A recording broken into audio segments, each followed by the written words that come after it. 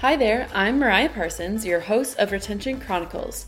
E-commerce brands are starting to shift their strategy to focus on retention and the customer experience.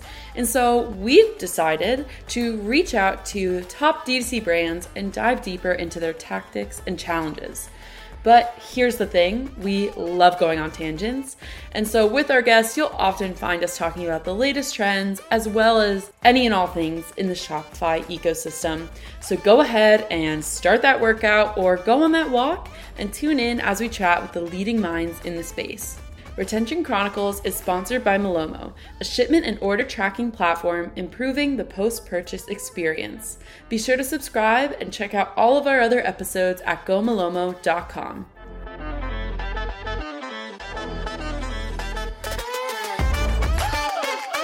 Hello, everyone, and welcome back to Retention Chronicles. Today, we are joined by Lexi. Lexi, thank you so much for making the time to be here. Super excited to have you today. Just to get started, I'm going to have you say hi to everyone and then give a quick intro of yourself. Sure. Nice to be here today. My name is Lexi Montee. I'm the Vice President of Marketing and Communications at Happiest Baby. You might not have heard of Happiest Baby, but you might know what SNOO is.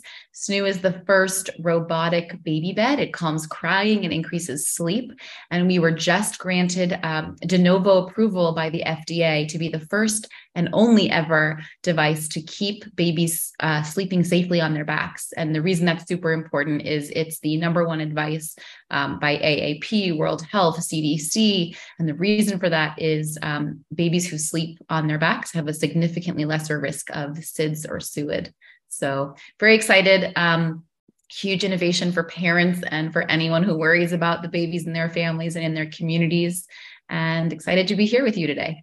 Yes, thank you for that. That was wonderful. We're going to dive into everything that is Happiest Baby, SNOO, FDA approval. That is so wonderful. And I'm sure any parent listening is like, wow, technology. It is bigger and brighter things ahead, getting back sleep and helping babies, helping babies do so. So before we dive in, can you tell us just a little bit about your background, where you started and how you've gotten to where you are currently? Yeah, my background is it reminds me of that old Steve Jobs thing. It's like, oh, hindsight is 2020. The path there is zigzaggy. I was in academia. I did a thesis in neuropsych. I wanted to, continue the legacy, the family legacy. I'm the daughter of Dr. Harvey Karp, our founder and CEO. And so he wrote these really famous parenting guides, The Happiest Baby on the Block, The Happiest Toddler on the Block.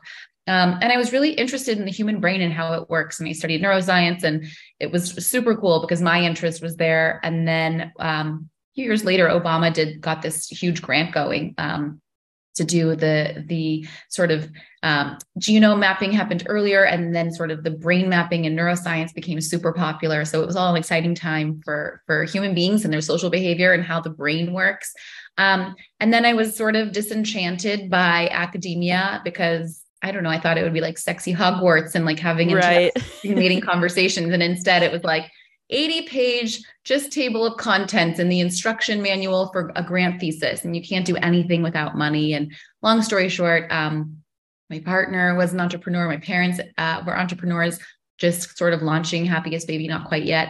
And so I pivoted and left academia and went into the private sector. And I thought, where can someone who studied neuroscience and literature kind of do anything in the world that's useful? And it's marketing, right? How do you talk to people and how do you figure out how they think and what they want and what they need? And so I did a few years of marketing and consulting roles, and then jumped into lots of different brands, nonprofits. One of my favorites, kindness.org, a headphone company. So that's another hardware plus software like ours that was super innovative and was taking the cochlear emission, the autoacoustic emissions from your ears that happen, and kind of making your own hearing profile. So always tech, always cutting edge science, marrying neuroscience and kind of pop culture and music and all the fun stuff I like. And then my parents were like, hey, you're a startup consultant. We're having a startup. And this is actually really the founding story of Happiest Baby, which is wild. Pediatrician dad, decades after writing all these famous books, decades on the road, and retired from his practice, full-time speaking because he wanted to help as many families as he could. So he'd go to military bases and give out his books for free and teach them these steps called 5 S's to calm colic, because in these high stress situations, like in the military, they're more likely to, perhaps shake their baby or have, other experiences. And they're also exhausted. They needed more support. So long story short, he's at some conference and he's talking about the importance of paying attention to SIDS. It hasn't changed. We haven't been able to reduce the occurrence of SIDS in multiple decades. And somebody's giving a panel up in San Francisco and says to my dad, well, Carp, you're famous. You do something. Right. My opinion is like rude heckling, but okay. And he got the idea. They went to dinner. My parents went to dinner and he literally doodled like, oh my gosh, napkin. At a restaurant in San Francisco, essentially 98% of what SNOO looks like now. It took 5.5 years with MIT Media Labs and all of the foremost engineers in the world to figure it out. It is an extremely sophisticated piece of technology. And so then they were like, you help nascent startups launch, like come do us. And I was like, you think someone is going to put your 3-hour-old baby like in your contraption? You're out of your mind. Contraption. Now I eat my words because it's the best contraption. I had a baby 1.5 years ago. She was in there. I squeaked out every inch, every dollar of my SNOO. She was in there like as long as is allowed. And it's the best invention ever. And we launched the company and it's been such an amazing thing to watch this successful company rise and do what it does and have all the impact it's had. Like, I don't even have words. I'm going to trail off too long, but the journey has been incredible. And the founding story is truly what may not often be the case, but is that like singular inception point of like someone pressing him, doodling an idea, and then here it is. Yeah. I mean, first, before we even dive into that, there's no such thing as going on too long. I loved all of that. It's such great background to have, especially as we're heading into talking more about just Happiest Baby and your background and the strategy behind it. It always helps me just to know the founding story. So thank you for sharing. And quick tangent, I didn't know this about you, that you had a background in neuroscience, but I did as well. That's what I studied. God. And then I know. So I was like, it took everything in me not to interrupt you and be like, oh my God, me too. That's so fun. Yeah. Right. And so I also saw the bridge between, how can I tie neuroscience into the business world? Because I, for the longest time, thought I was going to med school and then figured out I'm a generalist at heart. So specializing in one thing, it wasn't the right path for me. So that is wild that we share that background. And it's such a weird, unusual thing, but it's actually getting bigger and bigger. And I'm a bit older than you, but what's interesting is in my lab, I managed a research lab at Columbia University after graduation. I wanted to get a PhD, like the whole thing. And there was a kid in my lab who was a double major in neuroscience and computer science. And I was like, this fool is going to put chips in brains. I know it. Yeah. So it was a wild time in science. I mean, it still is. Look what's happening now. And, that's a whole other conversation we can have again later with AI. But certainly I think like everything about people comes in super handy marketing collateral wise. I mean, if you understand like how humans gaze, you can be like, oh, let's really sort of prioritize this piece of content to be in the upper right corner, or, like little things that I think probably help. Yes. Oh, 100%. And too, like one of the things that always stuck with me as a professor that I was speaking to, was talking about just the intersectionality of human behavior and neuroscience. And one of the things he said was, there's never going to be a moment where understanding how people react and interact won't be helpful to you in your career, whatever you go into, right? Like, or just to be a person. Yeah, exactly. Like you will always have to interact with someone somewhere doing something. So the better that you can understand how to convey your message properly, and then how to receive messages and how to, work with other people is like, it stuck with me forever. And now I see it, in every single conversation. I feel like that influences the way I go about things, because it's just such a helpful lens to have on the world. Yeah. I did want to ask too, you said with just SNOO in general and the sophisticated technology that your father rolled out with the company has been the impact that it's had on parents and families and babies. And one of the things that I wanted to ask you was about the experience on the website, because the word of mouth marketing, I think we could both agree, and many marketers I'm sure listening, is very powerful. And being able to get, testimonials up on your site is impactful. But for something like this, where not having kids myself, I know the impact of having a child it really impacts your sleep, and like the parents feel that a lot. Absolutely. Well, look, I mean, we're a mission-driven company, and the mission is going to sound simultaneously very like ethereal and nebulous and loose, but also it's really specific and succinct. The mission is to really protect the health and wellness of babies and parents and families and healthcare workers. And so, it sounds kind of like, okay, good luck, sir. Yeah. You're like, how do you achieve that? No problem. Super small potatoes. But, but we do that. And I think getting those testimonials on sites or having that evangelical tribe, I've never seen a community like ours for a product, right? Like influencers might have one, personalities or a doctor or some kind of more content oriented person might have one, but for a brand that sells stuff, we have almost 300,000 influencers, followers on Instagram. We have, such a dedicated community who comes to our defense when there's a troll instance online. And I think it's because, as you said, we help people at the most critical, crucial, overwhelming, life-changing, shocking experience of their whole life, right? Like here you have this baby and then you go home from the hospital and you're like, they let me take it home. Like there's no more visiting, there's no more monitoring, there's no more like adults with experience coming in and out of the room. I mean, like you get home and you're like, holy shit, who let me do this? I can't do this. Right. Yeah. And that's been the experience of a lot of my friends. For baby one, I only have one, but for baby two, they're kind of like, thank you, under your arm, let's go. They're like, I'm ready. Yeah. That's the thing. And it's the culture. Look, as all this technology evolves, as we as women could study something so, out of this world and robust and scientifically complicated as neuroscience, women are getting educated these days very differently and in the workforce very differently than we were in history.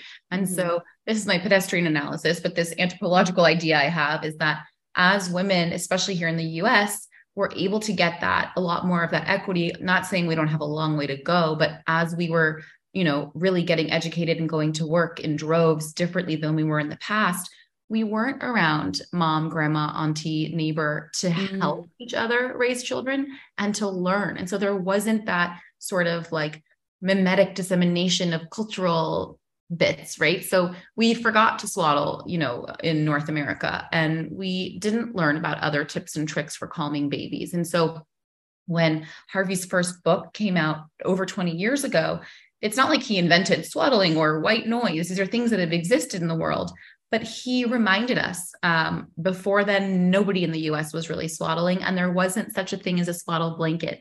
Fun fact, I worked in the office and we were naive. This was like the very beginning of the internet practically days in terms of your daily consumption. And so people would Google our office, and we put our phone number online. They'd call our phone and they'd say, hi, I'm reading Dr. Karp's book. Where can you buy one of these swaddling blankets that you talk about? And we were like, oh, like, sorry, he's just a pediatrician. We don't know. So we recommend going to the fabric store and buying at least 42 inches in a square shape. Like that was it. And now swaddles are like a multi-billion-dollar industry. So a lot has changed. And I think that's why people needed us so badly. And that's why they still come to our site. So as you talked about organic marketing, 60%, plus or minus, depending on the day, I guess, but a lot of people, the majority of our web traffic is completely organic. They're coming to us for tips. We have a very thorough, robust, helpful blog. My own girlfriends are like, well, Happiest Baby blog said this. I'm like, oh, did I approve that article? Because I don't remember that exact, I don't remember that content. Funny. Like, but so, I mean, everybody I know around us is depending on us for this content. And so to have a doctor, to have a founder, be a pediatrician with 4 decades of experience is really critical for us. And then I was able as a marketer to take that and to leverage that into brand credibility, brand ownership, equity amongst the community. They can now inform each other. They send each other links. And then when something helps them so much, when you really are, I mean, not to like eye roll at these sort of key terms that are common in the startup space, but like when you are mission driven, when you put the people first, when you give them the content for free, right now, for example, everybody's in these Substacks. You don't have to pay money to get our information. We're giving it to you for free. The contents of our books that cost, money, or the videos that cost money to buy or to stream, it's all in there for free. And when you do that, you're bringing them to your site, and you're helping them so much, in addition to doing it for free, that they want to give you that testimonial. I feel like they want to scream from the rooftops, like, oh my God. And they kind of like, one of the dreaded questions that you get as a new parent is like, oh, how's the baby sleeping? And they like that, right? Because they can say like, well, I knew all these tricks for the 5 S's, and that translated over into SNOO, because SNOO's invention was sort of predicated upon these, right? Shushing, swinging, swaddling, all the stuff that's automatically done for you in a SNOO, but you were still manually doing based on the Happiest Baby on the Block book. And now they have a skill set. And so they can go and share their good experience. And, it reminds me of like when you find a good mascara, right? Like you tell all your friends. And that's just mascara. Imagine how much you would, glow about with it. With a full-blown baby. Yeah, exactly. So that's great for us. I will say what's fascinating is when you look at a website, and when you look at comparing that browser experience, whether it's desktop or mobile, but just like an actual D2C website with community, social media, very different. On social, people love the testimonials. They want to hear what people experienced. Was it worth the money? Did you have any issues? What was it like for you?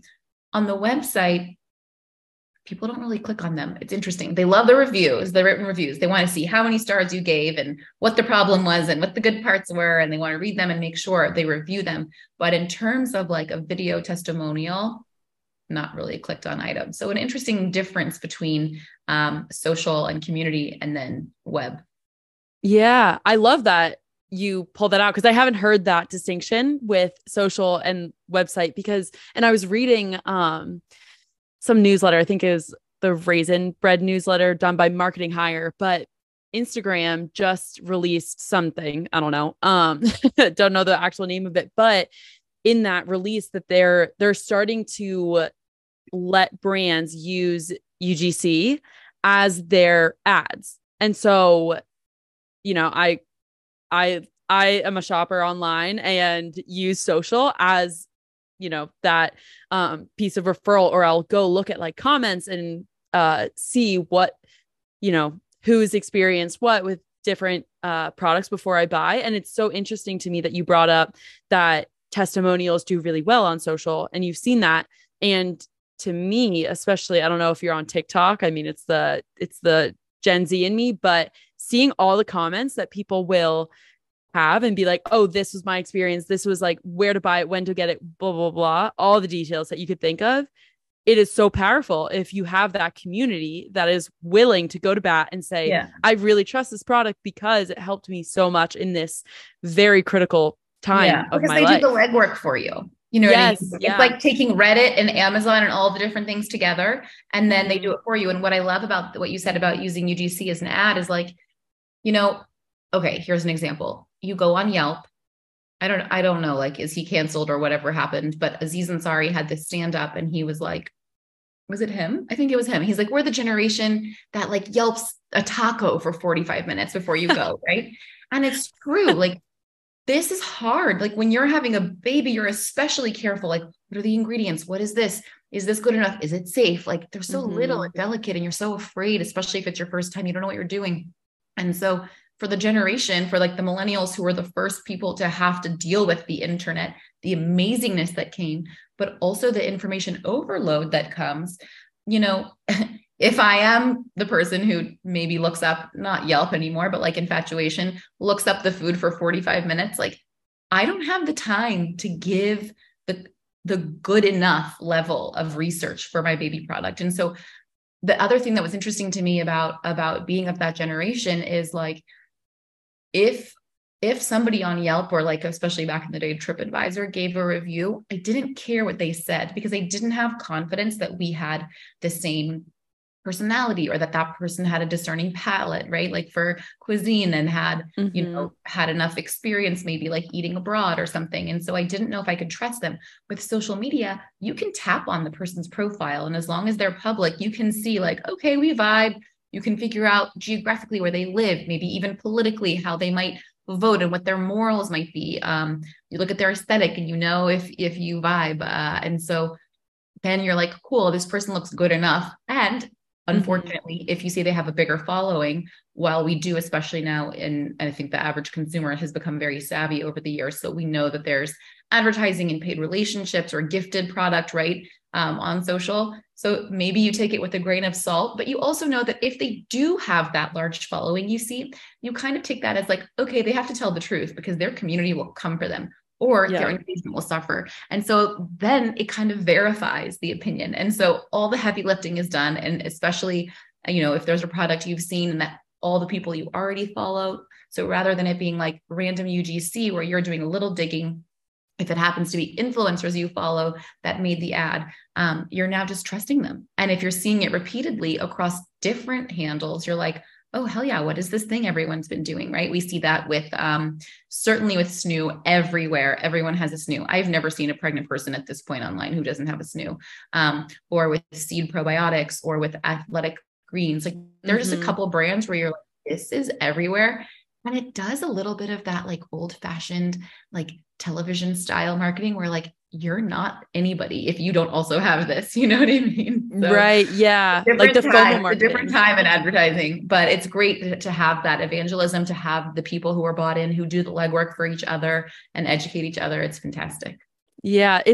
There's so much power behind it. And that's why I think both of us too, just with knowing our backgrounds, right? It like the FOMO marketing and being able to see the influence of having someone and multiple people, if that's what's going on, having them give credibility to something.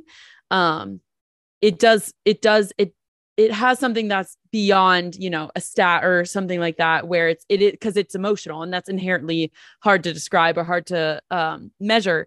And one of the things that I was thinking about while you were talking was there's now, for better, for worse, so many options out there, just when you're talking about different products and, some industries have way more options than others, right? Like SNOO is one of its kind. But there's a lot of other products that there's just such a high need. And like, even like with fast fashion, being able to turn around something really quick, or being able to, with things like Shopify, being able to start a business and having so many things at your fingertips. I know as a consumer, one of the things that I feel like I need to do before I buy a product is do my due diligence and make sure that I'm looking at different products, looking at reviews, looking at anything that I can find, because I know myself, I'm susceptible to, if I just buy something on impulse, then that buyer's remorse will come in. And but I have to interrupt you right here. Do Mariah. It, please. All right. Please. We're both marketers. We are both marketers. Yes. And we know the algorithms. We understand how they, how they are really directed at us and how they are targeting us. But tell me that you haven't found ads helpful, right? Like at this point, helpful. I'm no longer talking about or Googling, like forget the whole, like they're listening or whatever. The last 3 times this happened to me this week, I was thinking about something. I didn't say it out loud. I didn't Google it. I was trying to think about if there would be an AI version of a combination of behaviors that I would have done or partaken in that would amalgamate to this. somehow give an explanation. Still no mathematical possibility. So essentially it read my mind that I really needed this product. And the funny thing is, I don't even remember what it is to tell you the example. I just remember being so baffled at like my, midnight doom scroll before I fell asleep that like, wow, I really needed this. How did they know? And then I clicked it and I bought it in 3 seconds and I didn't do any research because the price point was low enough where I was like, okay, like fine. And because I really needed it. And if you're the first to target me and you look good enough, and like I tapped on the handle name and the Insta was legit, like, cool. Okay. I'm done. So you have to tell the truth. You fall for it too, even though you know the guts, right? Oh, 100%. If it's something I need and it appears in an ad, then yeah, I Okay. am totally All right. clicking on that link, checking out the handle, making sure that, everything looks fine, like that little amount of verification. And then I'm in. Like, I think, Yeah. And that's the thing for marketers too. It's like, there's always for us, there's not a best practice, right? Like touch them infinity times until they convert. And you always have that trepidation. Is it too much? Are we annoying? Are they sick of seeing us in their feed? Are they going to hide and mute us?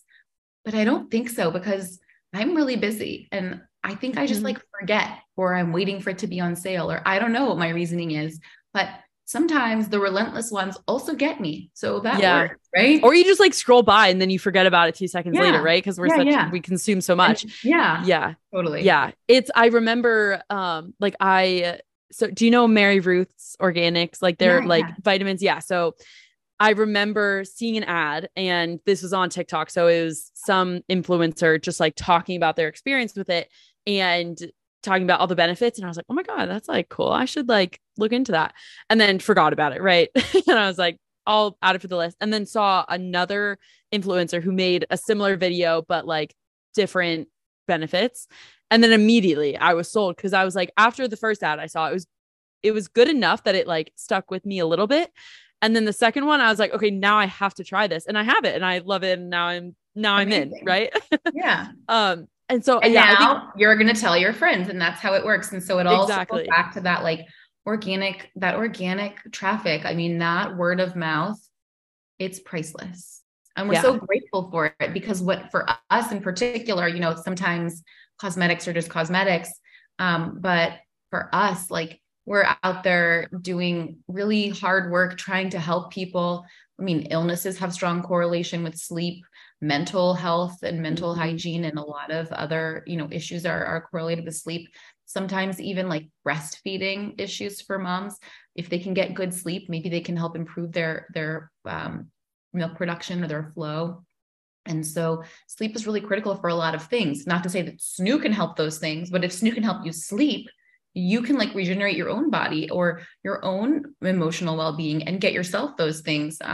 That's priceless. Oh, 100%. Sleep is one of those things that I have always prioritized. Like even when I was younger, my mom would be like, you were like 10 hours always, like minimum. Amazing. And even in college too, like I would just, if any professors are listening, you didn't hear this, but would just like, I was like, you know what, at a certain time, I'm not effective. Like I am going to bed, like, doesn't matter on the exam tomorrow, whatever. Right. And even now, like past college, and into my career, I've just been I know the importance of it, and it's probably because of neuro, background, but it's been great. Cause I think, sleep, everyone is hopefully knows that it's important, but now more of the science is starting to back it, and that, there's only so much that you can do to help XYZ, but like sleep it touches so many different things.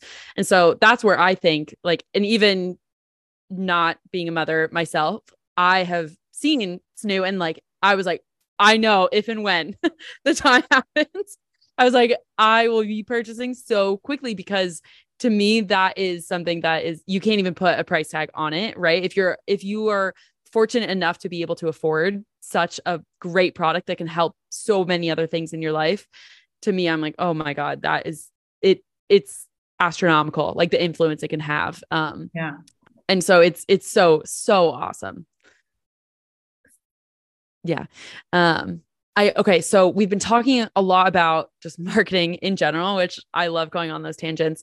But I wanted to circle back real quick, because the original thing that you said that spurred us on that tangent was having testimonials be on the website, because they're probably a necessity, right? Like you need to see some of them, but then having reviews as well. So this is getting more into the customer experience side of things.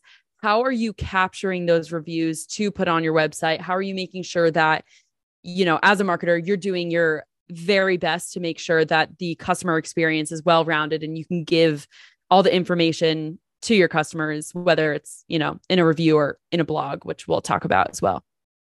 Well, I mean, we also happen to use Klaviyo, like probably so many people do. And so we're just on like we set a certain amount of days post-purchase that we ask them to do a review.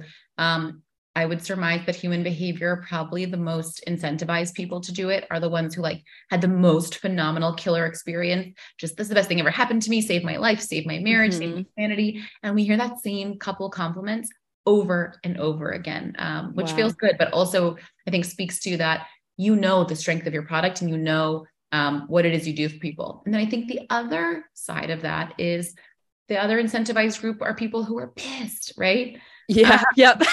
And so lucky for us, it's not that many, but you know, it happens to anyone. It's impossible to, you know, appease and make happy 100%. Yes. And so for us, a part of that experience is really dedicated to, we have a complicated product. It is a very sophisticated piece of machinery. The box comes to your house. It weighs 53 pounds. It's huge. Like, this is a serious thing. There's an automotive drivetrain inside. It's on drone suspension. Like, the only more robust thing on the market essentially is a car. And so as a result, you know, they, I think, are really invested. They have high expectations. It's expensive for a lot of families. You can both buy and rent it. So that's what's fantastic. So people for whom buying is not an option, renting is a few bucks a day. So as much as you would spend on extra coffee to get through being tired is literally how much you can rent a SNOO for, which is amazing. But they have really high expectations, or, you know, whatever it might be. Or they, I think what's hard for a brand like ours, and there's many brands that have amazing sort of reputations that precede them, but like, there's also expectation management. Like, if everyone in the world is raving about this thing and it's the best thing in the world, and so you picked for it to be your one splurge, you know, you may not know that it's working really well for you, even if it is. So great example of this is, I have a younger cousin in my mind. I'm like, younger cousin, we're all, you know, above the age, we're all in our 30s and having kids. And she said to me, she got a phone call from her friend who was like, oh, SNOO is not working for us. I can't function like this. Like, we're going to get a divorce. Like, everything's so hard. And I didn't like mean to sound, you know, at all, whatever in my imitation, but the punchline is her 3-week-old baby was already sleeping 5-hour stretches a night. That's like, wow, fantastic. But she didn't know. She was young. She didn't do research. She bought it because all the other influencers and all her friends had it. And so hearing about the magic pill, like, we also have a heavier burden than other companies do, because we have to teach folks regular baseline baby behavior, right? A non-SNOO baby is waking up every 2 hours, maybe 3 hours. Some babies every 30 or 45 minutes. Wow. And 3 weeks in, she's like, 5 hours a night isn't enough. And so it's a hard thing, right? When you're like, actually, this is working for you. You just don't know it.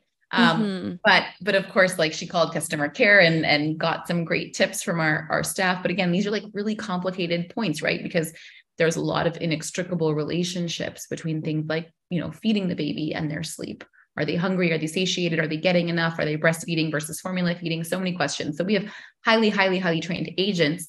And so all of this is to say that the experience is really delicate and it's a fantastic journey. A lot of our good reviews are actually about the customer care.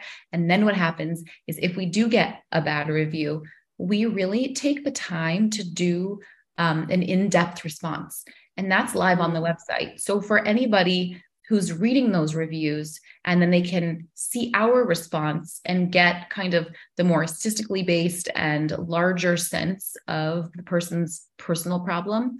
It also, I think, is a really great benefit, because it allows the person to decide, okay, should I take this with a grain of salt, where they may be a more like an outlier type of person, or are they just like pissed about, I don't know what, shipping or something that has nothing to do with the product, right? You see that all the time in yes. In our industry, especially, like, that's where we're in with.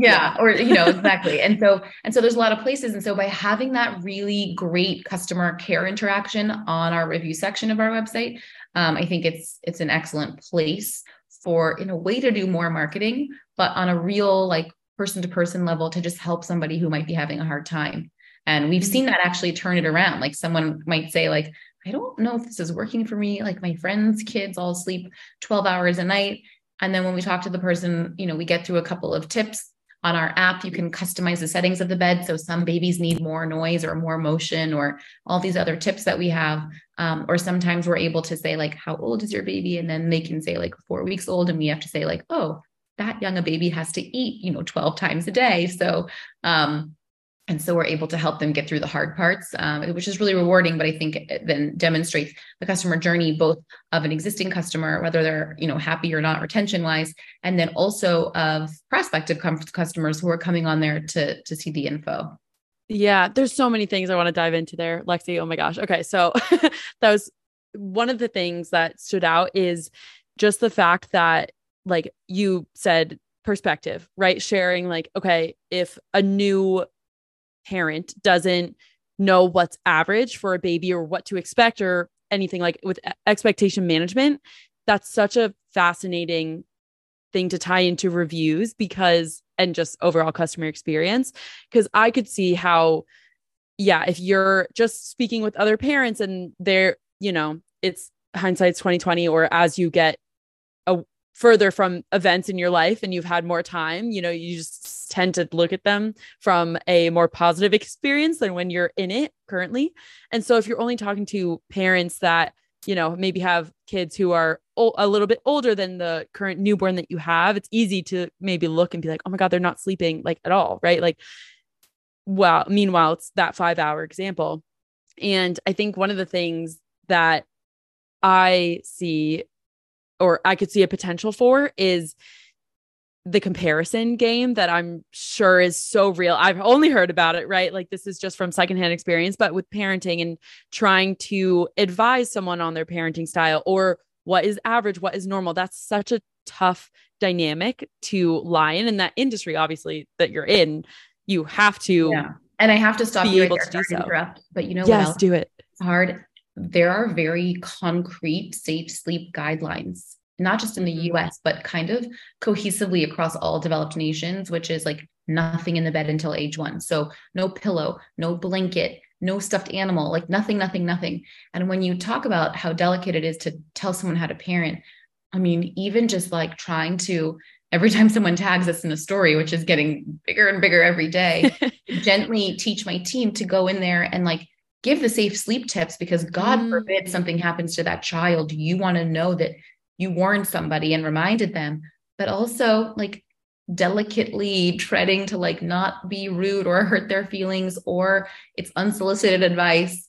It's really hard because that's not even in our lane in a way, because they already made the purchase. They already have the SNOO. They're already at home. They're happy. They love us. They're tagging us in stories, but we still want to make sure that we're helping save their baby potentially if they're doing something wrong by following an unsafe sleep practice, like having blankets in the bed at too young an age. And it's hard, man. It keeps us up at night, all of us, because we're like dancing delicately, exactly what you talked about.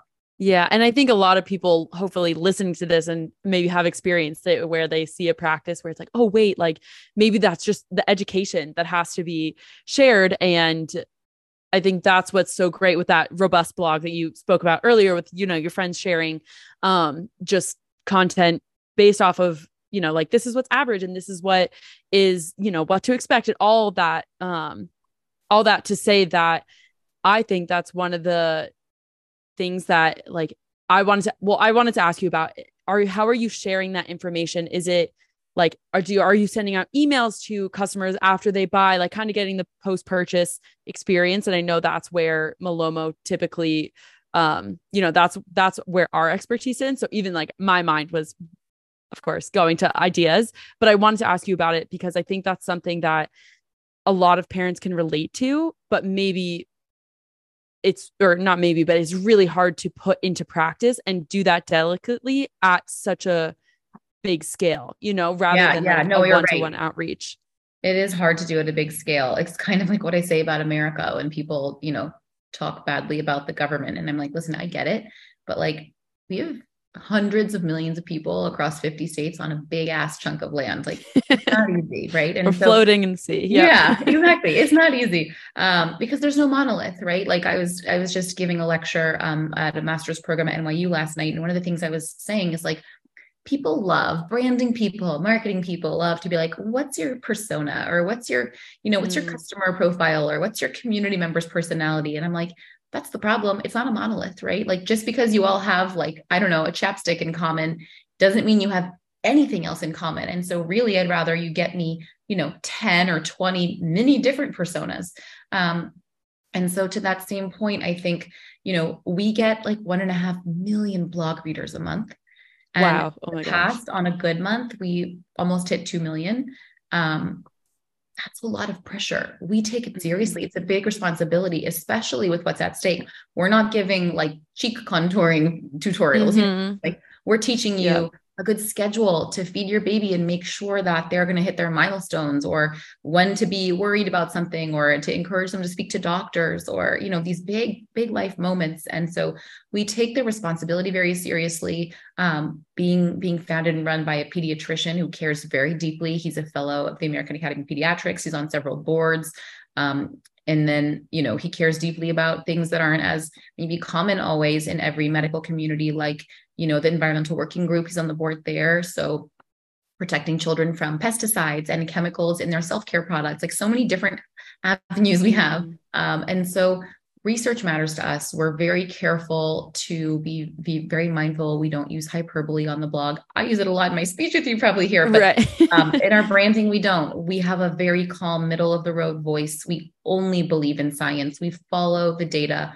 We cite everything. So you can find medical journals at the bottom of our blog posts and make your way to them and read them for yourself if you would like to. Obviously most people aren't really trained to do so, but they can appreciate the citation, so they can at least click and see what university did the study, or maybe the names of some of the researchers or something. So we take the responsibility seriously of having that faith from our community. And we really respect them, and we want to show them that respect in what we write. And similarly, because we're a very serious company and now is officially a medical device, we're very careful to always do diligence and do things correctly. So I joke, my team hates it, but one of our business systems data guys and our attorney, I call them the compliance police. And so they teach me everything when GDPR happened, and then when CCPA happened. And at that point, I remember saying to them once, like 5 years ago, like, what do you want me to do? Take out a classified ad in the newspaper? Like, marketing is going to be really hard after everything you just told me. So it's had to evolve, but we take that seriously as well. We take the law seriously. We take the compliance seriously. And so our voice, the brand, is something that I think really matters. And so again, content on the website, very middle of the run, like very calm. Most baby brands might have like a little too much wink or whimsy and not enough seriousness. And I love that. But, we also have a doctor at the helm, so it can't be too fun, right? And then conversely, it can't be too medicine-y and scary. And so same thing goes for our blog, and then for the way that we disseminate that information. So we have a newsletter. You can sign up for it. You get all the typical like modals and pop-ups, and you visit the site. And the newsletter usually hits on baby toddler parents, so that there's something relevant for everyone. Because segmentation is hard, and especially if you're a small and scrappy team, it can be a hard thing to have time to do really well. So we want to make sure we're inclusive. And then we have, of course, the post-purchase flow, but the compliance police is very clear that the post-purchase flow is really transactional. Product information, product education, and like no fluffery and no marketing. So that's hard for me as fluffery. I like, I love it. I can't subscribe to it, not to use, a matching verb here, but it's hard. It's really hard, but we want to follow the rules. So we're really careful there as well. We now also have text marketing. We've had that for probably 2-ish, almost 3-ish years. So that's like where you can be like a little more liberal. They opted in and asked you to text them. And there's something different about the voice, the casual demeanor on your phone. Like, it's a little more pithy. It has some emojis, right? It's a different vibe than how you might market on a doctor-driven website with a robust blog of educational content. But the main ways that we disseminate that information is we take all those blog posts, we reshare them in stories, we amalgamate them into this like group, fun email, newsletter. And then there are other flows, of course, that you might get put into, depending on what product you were browsing for. And it's just, I think the one hardship we have that other brands might face, but I think we face more than most, is education. Education is tough. And so then I worry about, open rates, and especially transactional emails versus newsletters. And like, am I getting them the information? Are they learning what they need to learn so that I can know that, our job is done and the diligence is done and they know everything? Because I'm afraid that, people throw away the user guide, right? Like, people don't want to read anymore. They want you to just tell them. And so we also they just want to know. Yeah. Just tell me what taco. I don't want to spend 45 minutes yelling it. Exactly. And so I think that's why the QR codes are really great, because then fine, like open the box. I don't want to read. QR code takes you straight to a video, or it takes you straight to a blog post, and FAQs as well. We embed them online so people can like search them and then not have to always contact customer care. So we have a very, very robust set of FAQs. And we also have blog posts that get into more length or have a video embedded from the FAQ as well. But yeah, we do all the same things that you were mentioning, about using that opportunity to give them information post-purchase. We just are really careful in terms of subscribership. We're not trying to like annoy people or do anything non-compliant. Yes. Yeah. And that's one of the things that, I mean, I'm not on the technical side of things, right? Like with the compliance and transactional emails and marketing, and the intersectionality of all of them, it is so fascinating just to be a marketer at this time and see how privacy changes are changing the way that marketers are approaching different, like categories, and how I think the way that, at least from this conversation, what I'm seeing is like the way that you all approach transactional emails and communications and just marketing, even marketing collateral in general with those blog posts or reviews or whatever it is. It speaks to that brand of, you are making sure that everything that you are putting out there is intentional and purposeful, and it isn't bothersome, right? Because your clients or your customers are in such a busy phase of their life. Yeah. Right. So trying to be aware of that, I think it speaks to your brand. And even if it isn't, emojis all over the website and the typical, D2C experience, and I'm using air quotes with that, for our listeners, of having something that is lighthearted and fun, or like super colorful or whimsical, fluffy, whatever, however you want to describe that experience. I think it makes sense for the product that you're selling and the experience that you want your customers to have. And I think I also hear you in like, you want to make sure that the proper information is landing. And even if, your compliance police are saying the transactional emails are not the spot, to put some of that marketing collateral, I think QR codes and other use cases like that, hopefully if other marketers are in a similar experience, they're able to look at maybe unique ways that they can make sure that they're delivering that content, like the newsletter. And I think it's so great that you guys segment by, age of someone's child, because I could see, already chaotic enough, needing just to be like, okay, this is what the information I need, like take a spoonful and go. Yeah. But it's hard. Like, I think something that's interesting is, so in SNOO, you get 3 SNOO sacks when you buy a SNOO: small, medium, and large. So you essentially have everything you need and a sheet, and they're all organic and they're machine washable. So like you can just toss them in the machine. But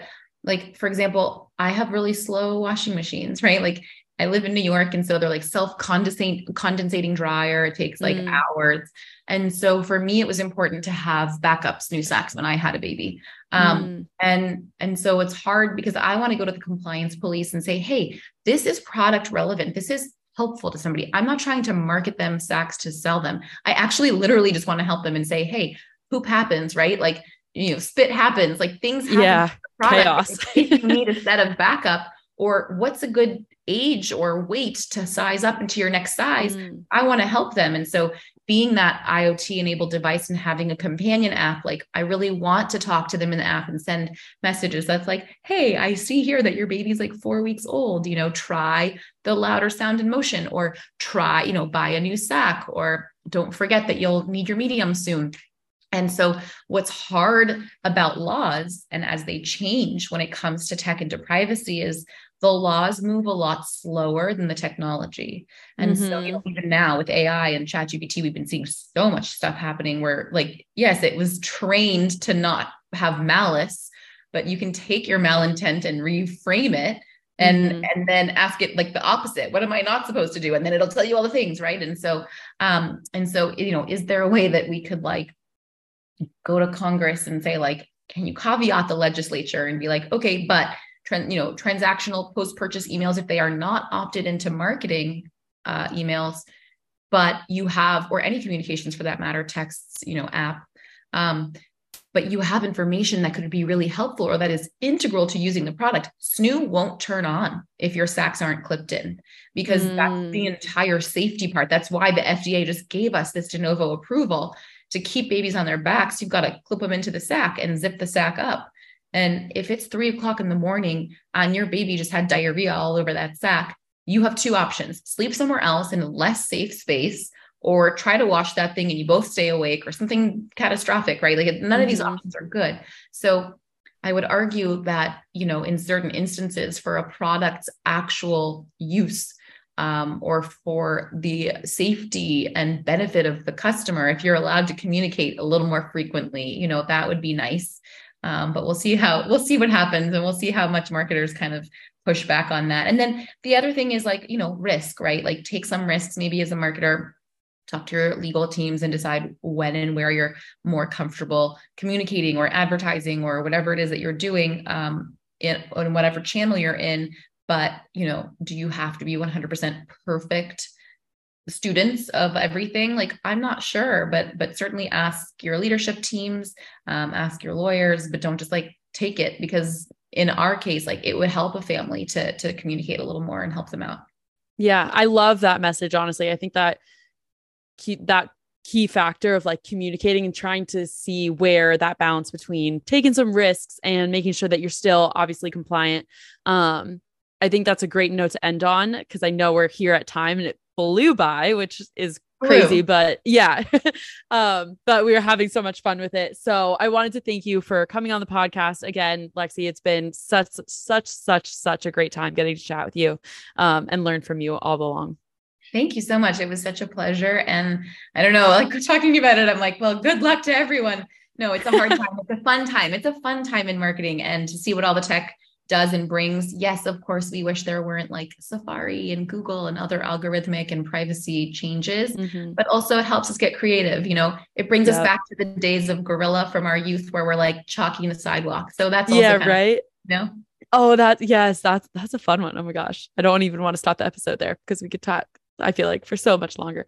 But yes, I agree. It brings out the creativity, which is always fun to see. Yeah. Thank you so much for having me, and so nice to chat and talk soon. Yes, you as well. Bye.